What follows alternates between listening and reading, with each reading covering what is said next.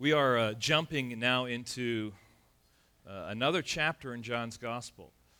And we're kind of turning a corner. We're entering into a new theme. And today we're just looking at the first 18 verses of this chapter. But the reality is all of this chapter is one unit. And the emphasis of all of this chapter is to identify and to establish by Jesus' words, John's a record of the events, that Jesus Christ is in fact equal with God.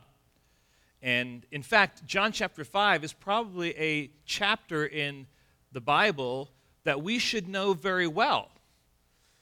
Kind of like John chapter 3, but it's not the kind of chapter that most of us really know much about, is it? You think about it.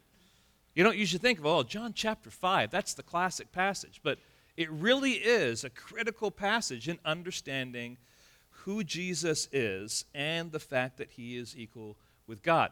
And verses 1 through 16 or 18, somewhere in there, we could say, really identify Jesus' encounter with this invalid, this palsied man, and then the issues on the Sabbath. But that's all preparation for what Jesus is going to say. That is going to be from verses 19 and following, and we'll deal with that next week and probably the week after that. But today our purpose is going to be to focus on the occasion that Jesus uses to bring about this discussion. But as we begin this morning, I want to ask you a question. Are you superstitious? Anyone here superstitious? You don't want to raise your hand, do you? You're not allowed to do that. This is church. Can't do that. We're not allowed to be superstitious. But are you superstitious? There are some things that we are superstitious about. Let me just mention this. Anyone know who Sparky Anderson is? All right, baseball coach, baseball player, was at Detroit Tigers. He has a superstition, or had a superstition, that he would not step on the baseline, the foul line, at all. I mean, literally, he'd be walking, and all of a sudden you'd see him trip sometimes because he had forgotten he would not, because he thought if he did, then it was going to be bad luck. You guys may know the name of Axl Rose. Does that ring a bell to any of you? Don't admit it, but if it does, he was one of the members of the Grateful Dead. Is that right? Guns N' Roses. There you go. See, I had to pull that out of you, and all of a sudden I was corrected, wasn't it? But he had, I know, just think about that one. He had a superstition with the letter M. Now, I don't know if it was from growing up and watching Sesame Street, and he had a problem with the Cookie Monster or something like that. But literally, it was so much of a superstition that he would not allow his band to perform in a town or a city that began with the letter M. Can you imagine the kind of bondage that would, you couldn't go to all sorts of different places. Now, we do live, though, in contexts where superstition is even part of our culture, right? I mean, just look at the pictures up there, right? Candles on a birthday cake. What's the superstition? Make a wish, but you have to blow them all out with what? One breath. And you've got to beat all the grandkids to it, too, all right? That's all the other thing, right? What about the wishbone? Anyone know about that? It's called a wishbone for a reason, right? Two people grab one end, and whoever gets the big part, right, is the one that has their wish granted. Superstition. Be an interesting study to find out how many people actually got their wish granted, right? A ladder. Anyone here own a ladder? Now, there is wisdom to not walking under a ladder, right? But there's something superstitious apparently about that. Don't walk under a ladder. Again, another interesting study might take place there. And then another picture up there, a black cat. Anyone own a black cat? Yeah, okay. Apparently you're just doomed, right? I mean, that's just the way it is, because that black cat is just constantly crossing your path, right? These are all part of the superstitions that we live with. From the land of Russia, I have come to understand that there is a superstition that when you go on vacation, when you're going on a journey, you're at the airport, you must sit on your luggage. Have you ever heard that one before? Russians don't fly, they usually drive. Oh, that's funny, yeah. Yeah, all right, but I'm just thinking about this picture here. All right, honey, it's your fault the flight got canceled. You didn't sit on the luggage. I told you, but you wouldn't listen to me. I mean, just think about that. These are pretty interesting superstitions. How many of you touch wood or knock on wood? Yeah, there's none around here. It's all imitation stuff, right? How many of you avoid the 13th floor or the number 13? Or don't even like it? Say what? Well, there are. We just don't call them 13th floors, right? But if you were to go to China, you know what the number is they avoid there? The number 4. And I'm told that even sometimes on like cell phones, they won't even put that number on there because it brings bad luck. So apparently it brings bad luck in China, but over here it's 13. Well, there's no number 13. You have to really work to get that one on there, right? It's just, life is full of superstitions within our culture. Now, the reason I bring this up is because I want you to pay attention to verse 4 in your text. Everyone read verse 4. What do you mean, Pastor Rod? Read verse 4. What's up with that? Huh? Where is verse 4?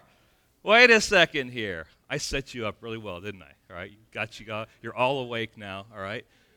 Now, there is no verse 4 probably in your text, and if you do have verse 4 in your text, it's probably, King James, I think, still had it in the actual flow of things.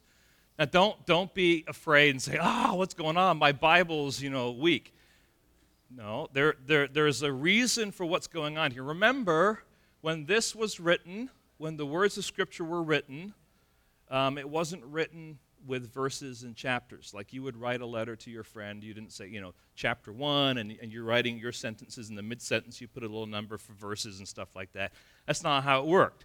The verses and chapters and the segments are all put there after the fact, and you might want to say in much more recent history, for the purpose of helping us index this vast volume of Scripture that we have so that we can identify where we are and where we're going, connect things together. Much easier to do that if you can have some kind of measurement and some kind of guide, okay? What we have here, though, and the reason there is no verse 4 in your text is because the earlier manuscripts did not have verse 4, did not have what was included in verse 4. The later manuscripts did have that, and that's very, very interesting because it's not inspired then what is there in your footnote. You guys read your footnote? We'll have it up here on the screen here, I think.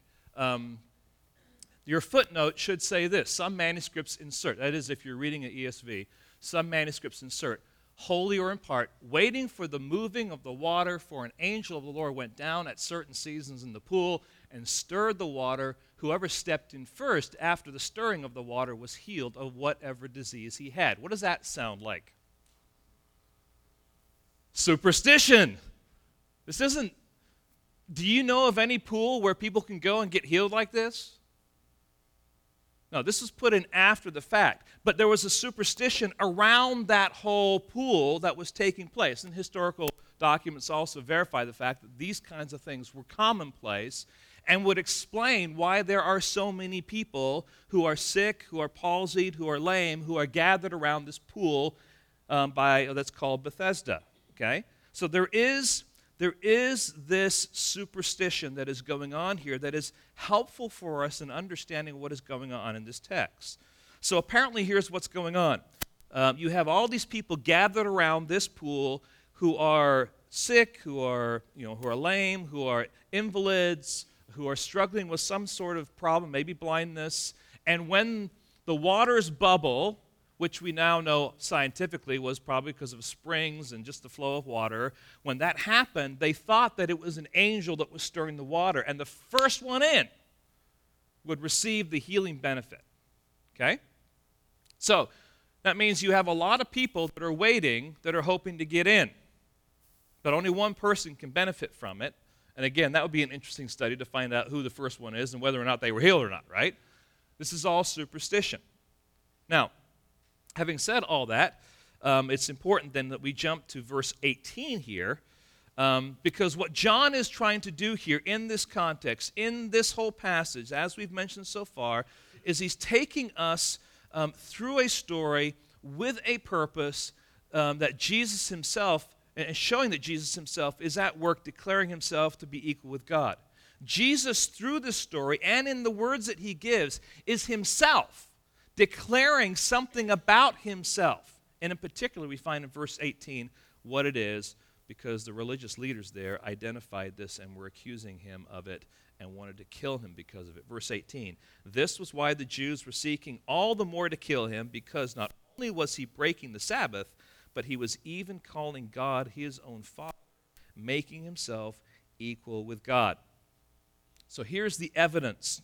John is at work giving us this evidence to this reality, and he gives us these three verbs in this passage, verses 1 through 18, that I think help us to connect the story and what Jesus is revealing about himself. Here are the three verbs. These are not necessarily the title headings of your handout. The three verbs are, number 1, to heal, number 2, to break, and number 3, to work. So Jesus is involved in healing, he is involved in breaking, and he is involved in working. If you've been thinking about this passage, you'll see how those things connect as we move ahead. So each declaration is building on this crescendo that ends up with Jesus declaring the fact that he is equal with God. And the ultimate result of that is that religious leaders begin not only to persecute him, but ultimately they want to kill him. So, with that as our background, let's just pause for a moment and let's just ask God to give us wisdom here, okay? Lord, thank you for your goodness. Lord, for the opportunity of studying your word. Thank you, Lord, for the richness of John's gospel. Lord, it takes us places that maybe we are not expecting it to. It challenges us, Lord, at levels that maybe we were unprepared for. But Lord, when you do that through your word and through your Holy Spirit, I ask that we would be humble and sensitive and willing, Lord, to listen and to be challenged and to be strengthened from your word. And Lord, would you allow me as your mouthpiece simply to declare your truth, and Lord, that you would be glorified. And Lord, if there's anything that I say that would be amiss, Lord, that you would just be able to take that and remove it from the hearts of people that are struggling with what it is you desire for them. And Lord, that they would just see you and what you desire for them, Lord, to do. We ask this in your name. Amen. So, John 5 then marks out a shift in attitude on the part of the religious leadership. An attitude that began really kind of with kind of intrigue. Carson puts it this way, reservation and hesitation. They heard about what Jesus was doing out in the wilderness. All these people were coming to him just like they were with John, and they were getting baptized. But ultimately now we have opposition and persecution. That's where this is going. It's a huge transition from him just kind of being out there to now this confrontation taking place. So here are the three areas that we're going to be looking at today. The first one is this. These realities unfold in this way. He heals an affliction. That's the first thing we're going to see. He heals an affliction. Then we're going to find out that he breaks a tradition. He breaks a tradition. And then we're going to find out that he works a mission. So he heals an affliction. He breaks a tradition. He works a mission. And these are all kind of, might want to say, categories or arenas in the story that will help us connect with what Jesus is doing. So first we want to notice that Jesus heals an affliction. Let's read the first two verses again to get the setting. After this, there was a feast of the Jews, and Jesus went up to Jerusalem. Now, there was in Jerusalem by the sheep gate a pool in Aramaic called Bethesda, which has 5 roof colonnades. In these lay a multitude of invalids, blind, lame, and paralyzed. This is just a really vivid picture of the plight of mankind. Here's this pool, and I mean, don't think of, there's one or two of these people here. We're talking about a mass of people around this pool, so much so that they built these structures to cover and to shade the people that would be gathering there, okay? So it seems that although although there may have been a number of different pools around Jerusalem, this had become a haven for the sick, for the blind, for the lame, and the paralyzed. Now, if you haven't experienced maybe being in a situation where people are very, very helpless and maybe going through physical difficulties, and I don't want to be too graphic here, but just want to stress what's going on here. This was probably a dirty place. It was probably very smelly. There would be in the midst of the day the sweat and the odor and just kind of the horrible kind of dinge that would be at this place with people who are struggling with this kind of stuff. It's just the reality of it, okay? And then you have these people that are holding on to a superstition, right? They're holding on to a man-made thought, a man-made answer and solution to their problem, but they're hoping and they're trying to be the first ones into this pool. And then we find in verse 5, one man was there who had been an invalid for 38 years. 38 years. I mean, just when you're given information like that, it's supposed to kind of settle in on you, and you're like, wow, 38 years is a long time. Some of you haven't been alive for 38 years. Some of you haven't been alive for half of that. That's a long time to be struggling with an infirmity, and an infirmity that he had that was so severe. Now, we're not told that he was at the pool for that long, but it seems as we read this passage that he had been there for quite a long time, for a significant amount of time. Verse 6, when Jesus saw him lying there and knew that he had already been there a long time, he said to him, "Do you want to be healed?" Now, honestly, my first response when I read that, I don't want to be irreverent, but my first response, because I had a hard time understanding why he would ask that kind of a question. If I was asking that kind of a question, it would fall in the category of dumb question. Let me kind of tell you what I mean. If you're going down the road and you see someone next to their car and they're undoing, lug nuts, and you pull up and you step up to them, you say, is everything okay? Do you have a flat? It's probably a dumb question. And that person probably would respond to you sarcastically saying, no, I just really enjoy being out on the side of the freeway in my dress clothes, especially when it's raining outside. I mean, it's kind of a dumb question when you think about it, right?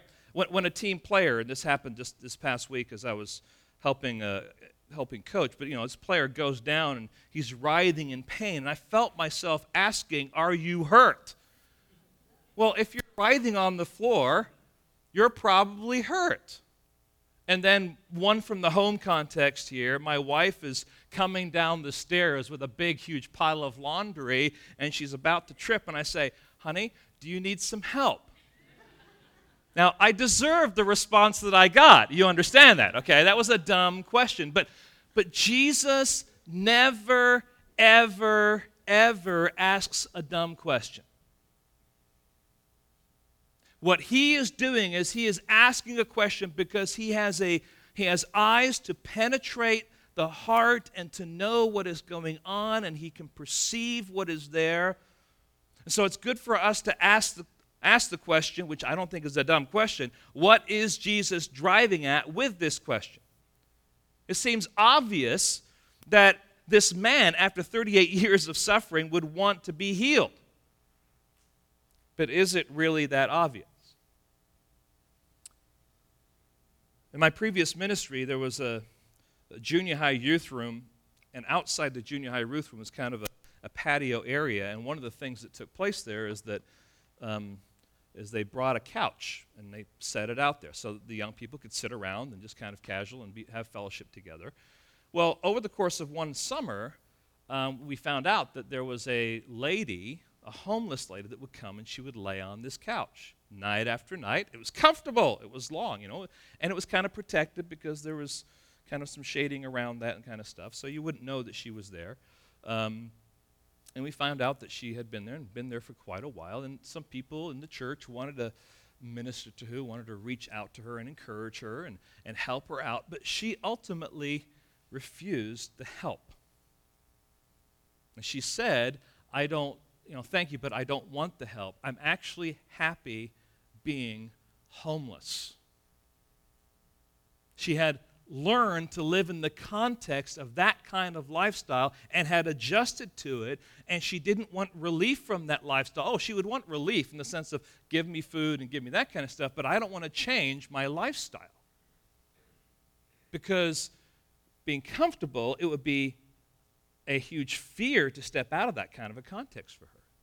Okay? Now, so when I think about that kind of scenario, you wonder whether or not he actually wanted to get out of his present circumstance. And I want you to track with me here. So Jesus asked this question, when he asked this question, it's very likely that this man before him really wasn't interested in getting well. His answer and his subsequent responses, I think, demonstrate that. Look at verse 7. The sick man answered, "Sir, I have no one to put me into the pool when the water is stirred up. And while I'm going, another steps down before me." Now just think about this. This person is lame. They're paralyzed. They're an invalid. That means they can't get from A to B without the help of someone else, right? So all this time, they've been at this pool. You got someone else who may be blind, someone else who may not be quite as bad off as this person. When the water stirs, what happens? They get there first. Okay? Now, if you think about it, you have met this man or woman. He or she is that person at work, in your neighborhood, at the gym, possibly even at church, who when they ask you, "How are you doing?" there's a part of you that cringes because you know that if you answer their question, you're going to have to do what? You're going to have to ask them how they are doing. And when you ask that question, it's the same thing every time. My husband is a loser, my boss is a pain, my wife is lazy, these people have done X, Y, Z to me and I'm mad, the IRS is out to get me, the cashier at McDonald's should be fired because they got my order wrong, I've only one pair of shoes, the doctor says I may have some unusual form of internal fungus and blah, blah, blah, blah, blah, blah, blah. Now when that picture of that person is in your mind, and we probably all met that person, I think there's a sense of that is taking place here, that when Jesus asked this question, do you want to get well, to me it appears to be that what the response that is given here is simply this man's pat, woe is me, I'm the victim speech. Let me say it a little differently here. Sir, do you want to get well? Sir, I have no one to put me in the pool when the water is stirred up, and while I'm going, another steps before me. And I'm sure he's probably saying that with his hand out. Now, anyone ever been to another country, maybe a third world country? And people who are sick, who are lame, or who are cripples and that kind of stuff, they have a tendency to know how to work the system, don't they? We don't see it too much here. They come on their wheelchairs, they come crawling up to cars as they come to certain places, they stop, and they know what they're doing. Now, there may be something very, very similar that's going on with this person. That might be a shock to you. You may have been reading this passage and say, this is great, this person is healed and all this kind of stuff. I think there's something going on here based on some of the responses that this person gives. But Jesus says to this man, get up, take up your bed, and walk. And at once the man was healed, and he took up his bed and walked. Now, I want you to turn over in your Bibles to Acts chapter 3. Acts chapter 3. And we're going to read verses 6 through 8. And I want you to compare this story that we're studying with what takes place in Acts chapter 3 and verses 6 through 8. Here we have Peter. And Peter said, I have no silver and gold, but what I do have, I give to you in the name of Jesus Christ of Nazareth. Rise up and walk. Very similar, right? And he took him by the right hand and raised him up, and immediately his feet and ankles were made strong. And leaping up, he stood and began to walk and entered the temple with them, walking and leaping and what? You go back to John chapter 5, there's some walking, there's no leaping, and there certainly isn't any praising God. Now, I don't want to argue out of omission necessarily. I do think that what we do have in this story, that the bits and pieces that we're given about this man, do not give evidence to the fact this man is praising God about the healing that he experienced. There is a different kind of response going on in these two different accounts. In fact, if you look at the text, there certainly is a command by Jesus to get up, take up your bed, and to walk. The next thing, though, we find is that the man's healed. There's no statement about, well, he was obedient and he did what Jesus said. Although that would be true also of Acts chapter 3, so I don't want to, overstate the case. But the rest of the text just indicates maybe that the man was healed, but is far from exhibiting any kind of genuine appreciation or praise for what's going on. Look, if you would please, at verse 21. Verse 21 of Romans chapter 1. This is the verse that comes to my mind here when I'm thinking about this. Romans chapter 1 and verse 21 talks about God having declared himself and shows himself to be who he is. And verse 21 of chapter 1 of Romans says, "For although they knew God, they did not honor him as God or give thanks to him, but they were futile in their thinking." There's a lot that God does for people that they do not acknowledge, they do not thank him for, and they do not praise him for. So there's two very, very important principles I want us to think about here. First principle is this: healing isn't always the result of faith. I want you to think through this. The health, wealth, and prosperity crowd within Christian culture, broad Christian umbrella, has done a great disservice to the true church by associating degrees of faith and emphasis in faith as being necessary for healing. If someone has ever said to you when you're praying for healing, you just didn't have enough faith, shame on them, because that is not what Scripture teaches. But sad reality is many people think about healing in those terms. Now, let me qualify some things here. Does God want us to pray? Yes. Does he even want us to pray that we will be healed? Yes. Does he want us to exercise faith? Yes. All those things are true. But the ultimate reason why anyone is healed is because of the sovereign purposes of God, not how much faith I have, not how long I prayed or how hard I prayed.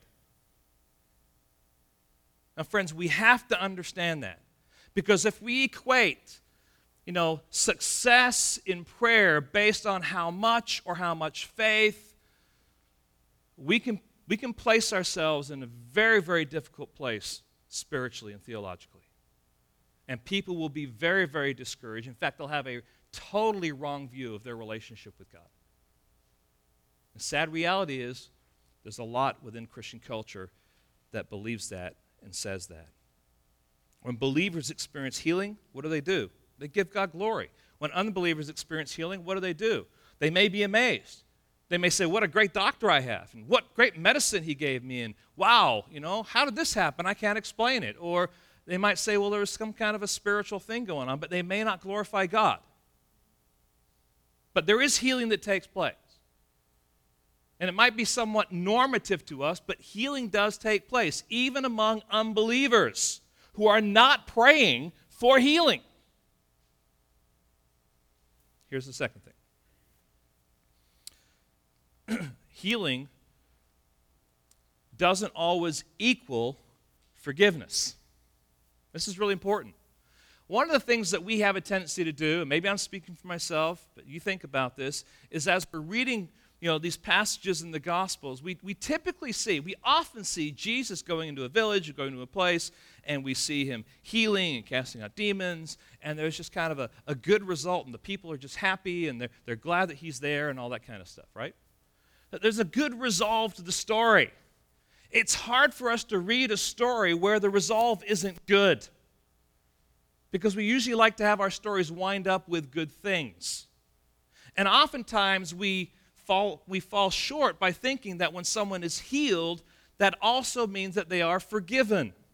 And there are passages, there are stories where Jesus heals, and ultimately he, in that healing, because he saw that person's faith, forgives.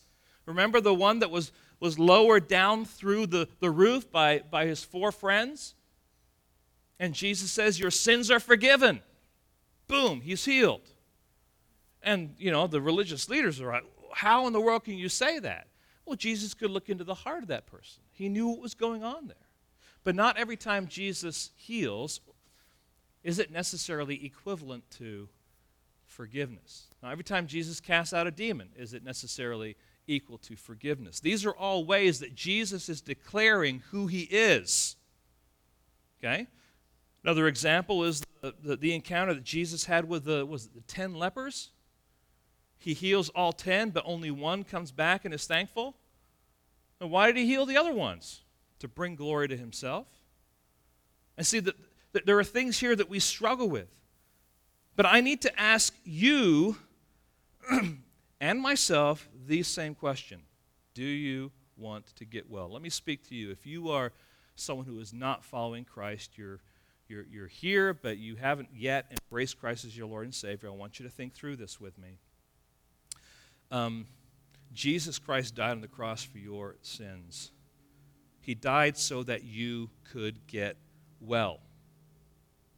And you hear about the gospel, you've heard us preach it, you've heard us talk about it. Matt gave a little testimony here as he was giving announcements about just how awesome the gospel is and how much it's been an encouragement to him.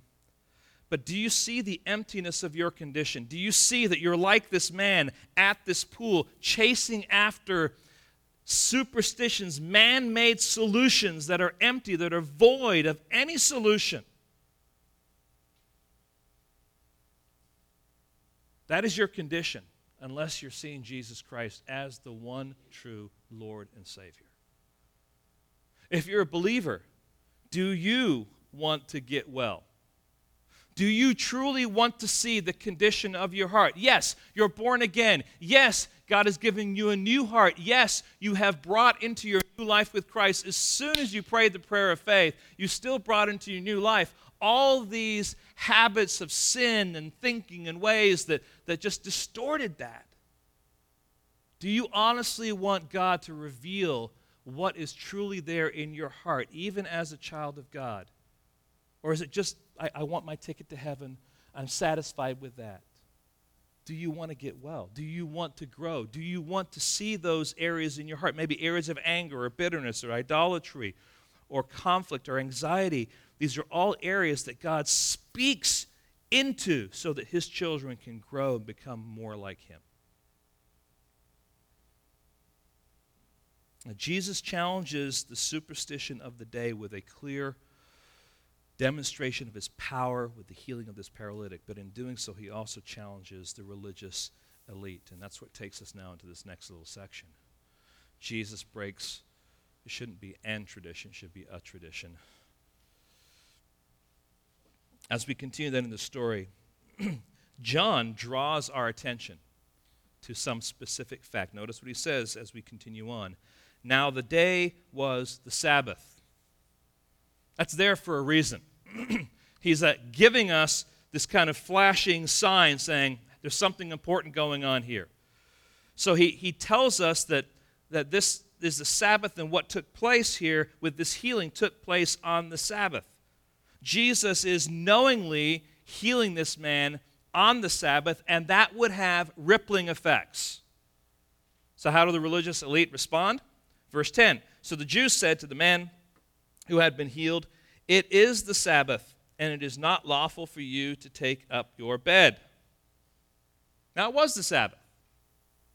No one's denying the fact that it was the Sabbath. Jesus isn't trying to undermine the Sabbath necessarily, but the Jewish religious elite had added rules to God's standards and regulations that are recorded in the Old Testament. They added rules with good intentions. Let me just kind of explain, what's going on here. So what's the command in one of the 10 commands relating to the Sabbath? Someone tell me. Say what? Remember the Sabbath day and keep it holy. All right, so if we want to do that, we want to actually give some guidelines as to how we can do that and what we think that looks like. So you establish certain guidelines that we're, all right, you know what, we're not going to work. We're gonna limit our activity. And you can put all these different kind of parameters around there, and they may be helpful guides. They may be good resources to make sure that in your mind you're thinking about what you're doing so that you can remember the Sabbath and keep it holy. The problem is that oftentimes those guidelines then become rules and regulations that are on the same level as the initial purpose. You see, and then what happened, these kind of built and built and built. And ultimately, there were 39 classes of work established that were to be avoided on the Sabbath. And one of those was carrying something. I won't get into all the details of what that is. But this man carrying his mat violated the Sabbath regulations. Didn't violate God's standards, okay? Don't equate their saying, you know, you're violating the Sabbath as if that was God's standards. These are their standards, the religious institutions' standards, okay? So, and the reality is, guys, much of society views Christianity in that kind of way, doesn't it? Society views Christianity as if it's a, you know, you can't do this, you can't do that, you got to keep these rules, you got to keep these rules. And the church ultimately is what? The church ultimately is the enforcer, especially the leaders in the church are the police running around making sure you do this and you don't do that and you don't do that. That's often how culture views the church. And sad to say, it's not too uncommon to find that out there with things that are under the umbrella, not the true church, but under the umbrella of what seems to be, in their minds, the church. But that is not God's way. That is not what He desires for us. In fact, that kind of view completely distorts God's desires and what He expects from His children. He does expect us to please Him, to glorify Him, and to live our lives in such a way that demonstrates that we are His children. But He is a gracious God. He knows that we are going to sin, and He forgives, He helps, He counsels, He guides, and ultimately He does all that for our good and for His glory. Now turn your Bibles to 2 Timothy chapter 3 and verse 16. 2 Timothy 3 and verse 16. We often go to this passage for training, for teaching kids, and just think about how we're going to grow. But it's important for us to understand that this is also speaking to this big picture of what God is calling us to do. All Scripture is breathed out by God and is profitable for teaching, for reproof, for correction, for training in righteousness, that the man of God, or you could say that the child of God, may be complete, equipped for every good work. God wants you and me to be complete. He wants us to be equipped. And part of the reason we're taking the Word of God in, part of the reason that He gives us guidance, that He gives us counsel, that He warns us, that He protects us, is because He wants us to be complete. He wants us to be more like His Son, Jesus Christ. And Jesus is in the process of taking His church and purifying it to present the church to the Father. This is all part of the package that's going on here, okay? So, back into our passage then. The man responds, verse 11. The man responds, but he answers them, the man who healed me, the man said to me, take up your bed and walk. So these religious leaders, the Jews here, are questioning this man who just got healed, and he says to them, the man who healed me, the man who said to me, take up your bed and walk. He's the one that told me to carry this mat. They asked him, who is this man that said to you, take up your bed and walk? And I just want you to notice what's going on here. Here's a guy who had been at the pool probably for quite a while. You wonder whether or not the religious leadership even noticed that he was there. He may have been a regular. He may have been known. We're not told. The text doesn't tell us, but there's some conclusions that we can make. He probably was well known. And you wonder, why did Jesus choose him out of the others? Maybe it's because his condition had been so long. We don't know exactly. But did you catch here that the paralytic that was healed says, the man who healed me? The Jews say, the man who said, take up your bed and walk. In other words, they're not even acknowledging that there was a healing.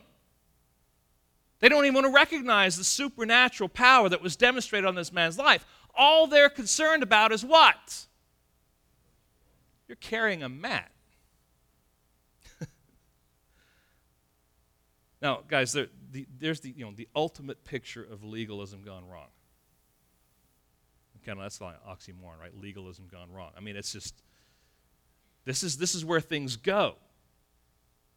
And when we are so consumed with standards and rules and regulations, we don't see the important things. We just see the violations. We don't see the reality of what's going on and the beauty of what's going on here. Verse 13, now the man who had been healed did not know who it was, for Jesus had withdrawn, and there was a crowd in the place. So there's a wonderful picture here of God's grace. We kind of touched on it a little bit. The picture is here of this pool of, just crowded with the blind, the lame, the paralyzed, but it is only to one man that Jesus extends his grace of healing. Why this man? Why not the other guy sitting across the pool, whose leg was twisted? Why not him? What made this man so special? Now, and we start asking that question, and we start wandering off into it's not fair territory, right? And that's what happens oftentimes when we think about the fact that God is sovereign and that he has come and sought you out, as opposed to your neighbor, as opposed to that coworker who has a really bad mouth, as opposed to that other person who's just kind of living off in the world. Why has he chosen you? Why did he pursue you? What makes you any better than anyone else? And the answer is what? Nothing.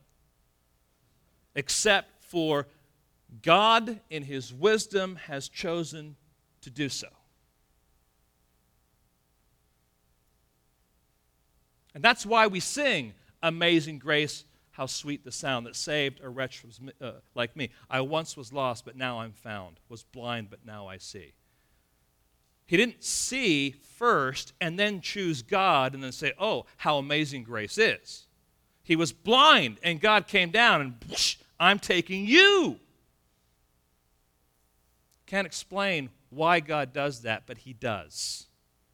And if you've experienced God's grace in your life, salvific grace, that you are now one of his children, I can't explain the whys. You certainly didn't deserve it. I didn't deserve it. But the reality is he has. And the fact that he has means that we all gather together and we worship him because we know we don't deserve it, because we're no better than anyone else. Now, verse 14, afterward, transition that's taking place here. The idea of this word afterwards means later sometime. It's not like immediately after. There was some time involved here. But then we find Jesus found him in the temple and said to him, see, you are well. Sin no more, that nothing worse may happen to you. Why would he say that? It's kind of a strange thing, isn't it? Now, it's very, very likely, and I think this is where this is going, that his condition may have been the result of sin. But Jesus is driving at something far deeper, I think, than the physical realities. He's driving at something that is a spiritual reality. I don't think this man who was healed was walking and leaping and praising God. I don't think he's acknowledging and attributing praise to God for his healing. I think he was healed, but he's going off on his merry way. And Jesus finds him and says, listen, you're well, but now what? Sin no more and have nothing, sin no more, that nothing worse may happen to you. John MacArthur says it this way, although Scripture is clear that illness is not always the immediate result of personal sin, it also teaches that some sicknesses are directly related to deliberate disobedience. Now, John MacArthur is only saying what Scripture teaches. That's ultimately what David says. Psalm 32, verses 3 and 4. Listen to this. For when I kept silent, my bones wasted away through my groaning all day long. For day and night your hand was heavy upon me. My strength was dried up as by the heat of summer. The Apostle Paul, when instructing the Corinthian church about how they were practicing the Lord's table, says in verse 30 of chapter 11 that this is why many of you are weak and ill, and some have died. talking about their sinful behavior and their sinful attitudes. So there certainly is a connection many times between someone's sin and their condition. And it doesn't take long to look at certain lifestyle habits to say this condition is a result of this person's sin. But be careful where you say that, right? But it's true. But it isn't always the result of sin. That's the qualifier that we need to understand. Sometimes it is, sometimes it's not. But what Jesus ultimately is driving at here, here's what he's saying. Look, I made you well physically. Now take this opportunity to learn from what I have done and stop your sinning, or you will experience something worse, eternal judgment in hell. And the man's response is even more evidence, I believe, of his dullness as to who Jesus is and what he was doing and what he was saying. The man went away and told the Jews that it was Jesus who had healed him. All right, so let me get this picture. Jesus comes and says, listen, now that you're well, don't go and sin anymore or something worse is going to happen to you. Okay, now I'm going to go tell on you. It's just, don't you want to slap him? Just pretend in your heart. Verse 15, the man went away, told the Jews that it was Jesus who had healed him, and this was why the Jews were persecuting Jesus, because he was doing these things on the Sabbath. So now we see the ultimate issue here at hand. This is what they're struggling with, that Jesus was doing some things on the Sabbath, that he was not willing to play their religious leadership reindeer games. He wasn't willing to go there. He wasn't willing to join in with their facade. And when you demonstrate that you do not respect them, when you demonstrate that you are challenging them, they will turn on you and they will seek to snuff you out. And they're no longer intrigued with him in this chapter. Now they desire to persecute him because he is now the enemy of the state. He is now the object of their wrath, simply because he healed a man on the Sabbath and he told him to carry his mat. So, having challenged the superstition of man and the Sabbath requirements of the Jewish religious system, what we see next, although easily overlooked, is staggering. It is only John that tells us, his readers, what the Jews were thinking. The Jews aren't saying this to Jesus. This is what they're thinking. Look at verse 17. But Jesus answered them, my Father is working until now, and I am working. Jesus answers them. Now I want you to think through this. If they don't say anything, but Jesus answers them, what does that tell you about Jesus?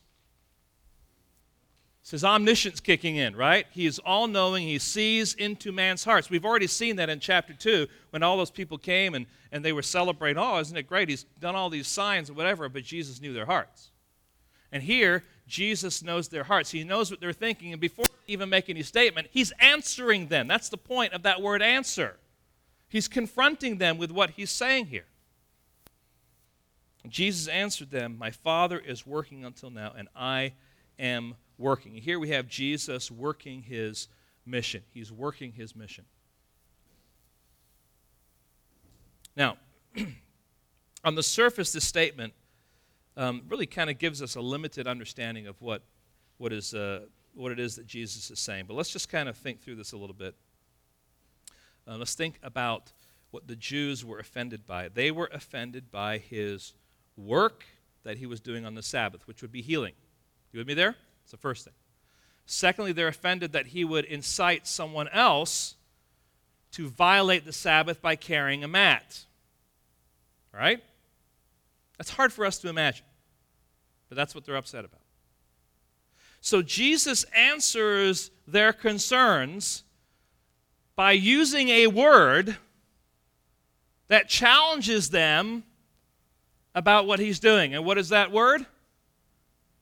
Work.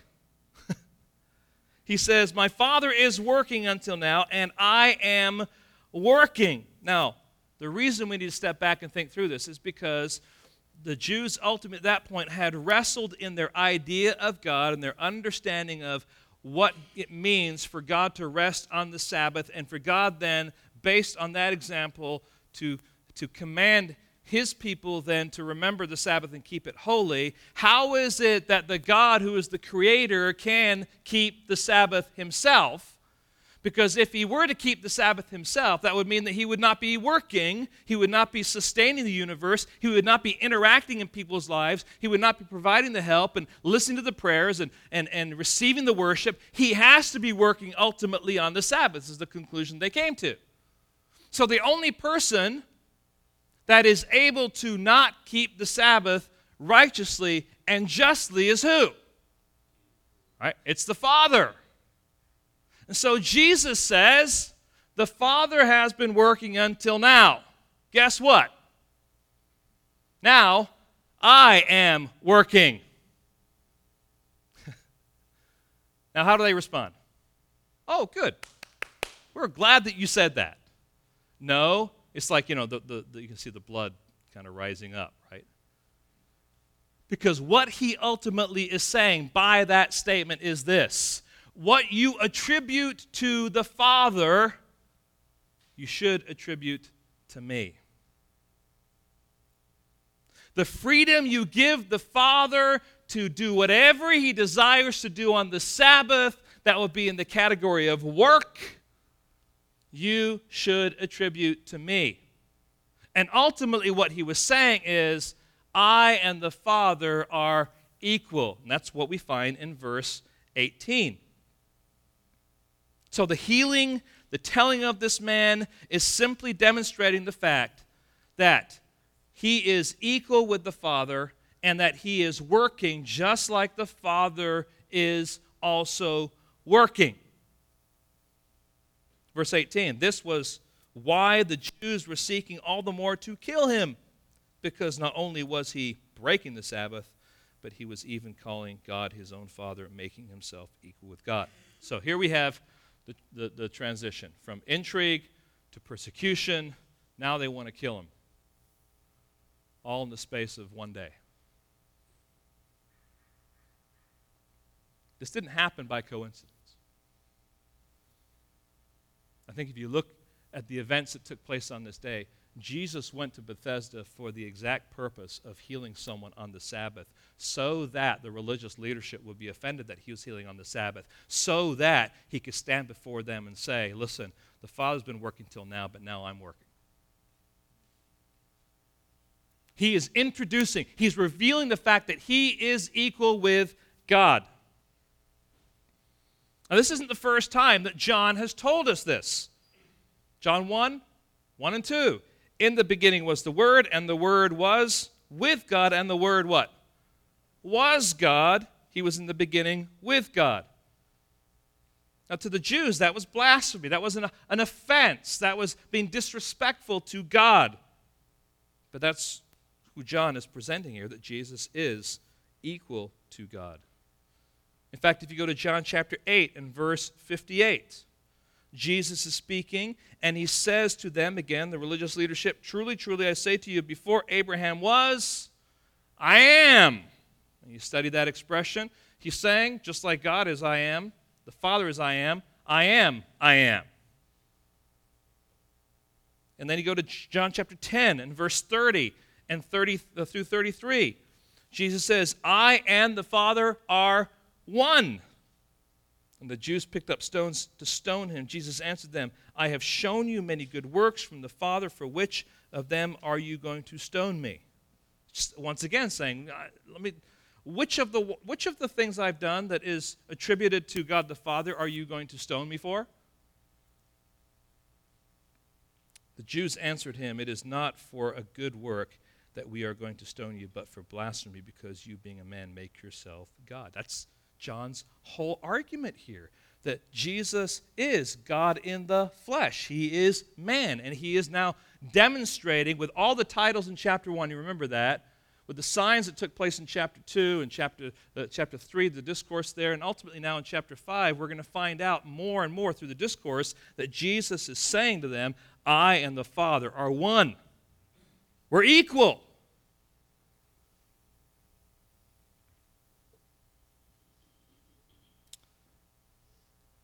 Look at the end of John chapter 5 and verse 39 and 40. This is at the end of the discourse, at the end of the discussion that he's going to give. But notice what he says, again, to these same people. You search the Scriptures because you think that in them you have eternal life, and it is they that bear witness about me. Yet you refuse to come to me that you may have life. I mean, here's the theme. Evidence, belief, resulting in life. You don't believe the right facts, you don't follow the right evidence, you're not going to have life. That verse hangs over the events of this chapter. This man who is healed, refusing to come to Jesus. These religious Jews deceived into thinking that they are pursuing life. The one, however, who claims to be equal with God came to his own, and his own people what? Did not receive him. Now, one of the sad things about this message is we're stopping right in the middle of this thing, because Jesus next jumps right into this discourse, and it's just like, at these guys. I mean, it's just absolutely powerful, and that's why I'm saying this is a great passage for you and I to study for a number of reasons. Are there religions out there that believe that Jesus is not God? Absolutely. Is it important that we understand that Jesus is God? Yes. Can we articulate that? Can we show from Scripture that that is true? Do you know where to go to and how to argue that to be true? Well, here's a great passage we can turn to, because Jesus himself claims that he is in so many different ways. Here's some concluding thoughts as we bring this together. Number one, Yun. I know what happened. It didn't save when I did it. All right. So that was my concluding thought. Yun. And go with that, if you would, please. Just go with that. That'd be great. Now, here's number one, all right? Don't be surprised that people accept good from God but still reject him. Don't be surprised that people accept, or I should say, receive or accept good from God, but still they reject him. We're supposed to get rain this week, right? Hopefully. Your neighbors will get rain. I don't think God just kind of says, I'm going to rain on all the believers' homes. It's going to rain on everyone. People are benefited with so many things. They're benefited with doctors who are skillful. Most people have money coming in. There's all sorts of things, ways in which the blessing of God is being poured out on people who are undeserving, and yet people still reject him. Don't be surprised. Be careful that's not you. Secondly, don't be surprised that man-made religion squeezes out Christ, that would be the Christ of the Bible, and replaces him with good works. Don't be surprised that the religions that are out there will say, well, we recognize that Jesus was a good prophet. He was a good teacher, but how you make progress in this world is, and they can fill in the gap with whatever it is. It's not the gospel. And so they squeeze out Christ by making him something else, by denying the fact that he is God, by maybe just saying he was a good man, he was a good prophet, he was a good teacher, but he's not God. That's often what happens, and sadly it happens even under the umbrella of what is called Christianity out there. And the last thing here is this: don't be surprised at the ultimate hatred toward Christ and his followers, because he confronts their superstitions, their sacred cows, and their systems of belief. I'll say that again. Don't be surprised at the ultimate hatred toward Christ and his followers, because he confronts their superstitions, their sacred cows, and their systems of belief. People don't like to be unsettled that way. And yet, when the gospel comes, it affects everything, and it's radical, and it penetrates. And so many people will bristle against that. Lord, help us today just to contemplate, Lord, even as just kind of a beginning place, the fact that you're equal with the Father. And although we would affirm that truth, I think all of us in here today, if we had a checklist of things that we would say, this is true, Lord, we would affirm that you are equal with God, but Lord, can we articulate it? Do we understand what that looks like? Do we have a way that we can argue that from your word? Lord, why is that important? All of these are great questions, Lord, that we need to be considering right now, that Jesus, by virtue of his teaching, is confronting of these men, Lord, is going to reveal for us. And John has recorded it for us so that we can see the evidence that will lead us to belief and ultimately life. And Lord, I ask that you would help us, Lord, to take this theological point, Lord, that is so important and ponder it and meditate on it and to dig so that we can be clear about this, Lord, not just to assume it's true, but to know that it's true, and Lord, to have that as a sure foundation in our lives. And Lord, I also ask that you would give us kind of a fresh understanding, Lord, as to the nature of superstition that is so prevalent in our culture, in particular this whole arena of healing and, Lord, how we are to pray for it and how we are to kind of adjust to, Lord, what your purposes are. Lord, there's so much that is said in the name of Christianity, Lord, that is damaging, that is not true. And, Lord, maybe we are the recipients of that. Maybe we have given that. Lord, would you give us clarity so that we can truly help one another in a way that would bring the gospel to bear, that would see you as high and lifted up and completely in control and loving your children and desiring your best interest in them, Lord. And sometimes that isn't resolving whatever it is that we're going through. Sometimes that is just giving us grace to endure those times. Lord, help us to humble ourselves before that. And then, Lord, also help us just to be careful that we are not slipping away in our Christian habits toward, Lord, a legalism that may have good intentions, but, Lord, may undermine the reality of having a heart-to-heart relationship with you. And, Lord, may those thoughts and those challenges be things that your Holy Spirit is working on us this week, Lord, that we would be able to be fed and strengthened, Lord, by you as we open up your word, as we study more, as we dig together. And, Lord, just strengthen us and encourage us now. We ask in your precious name. Amen.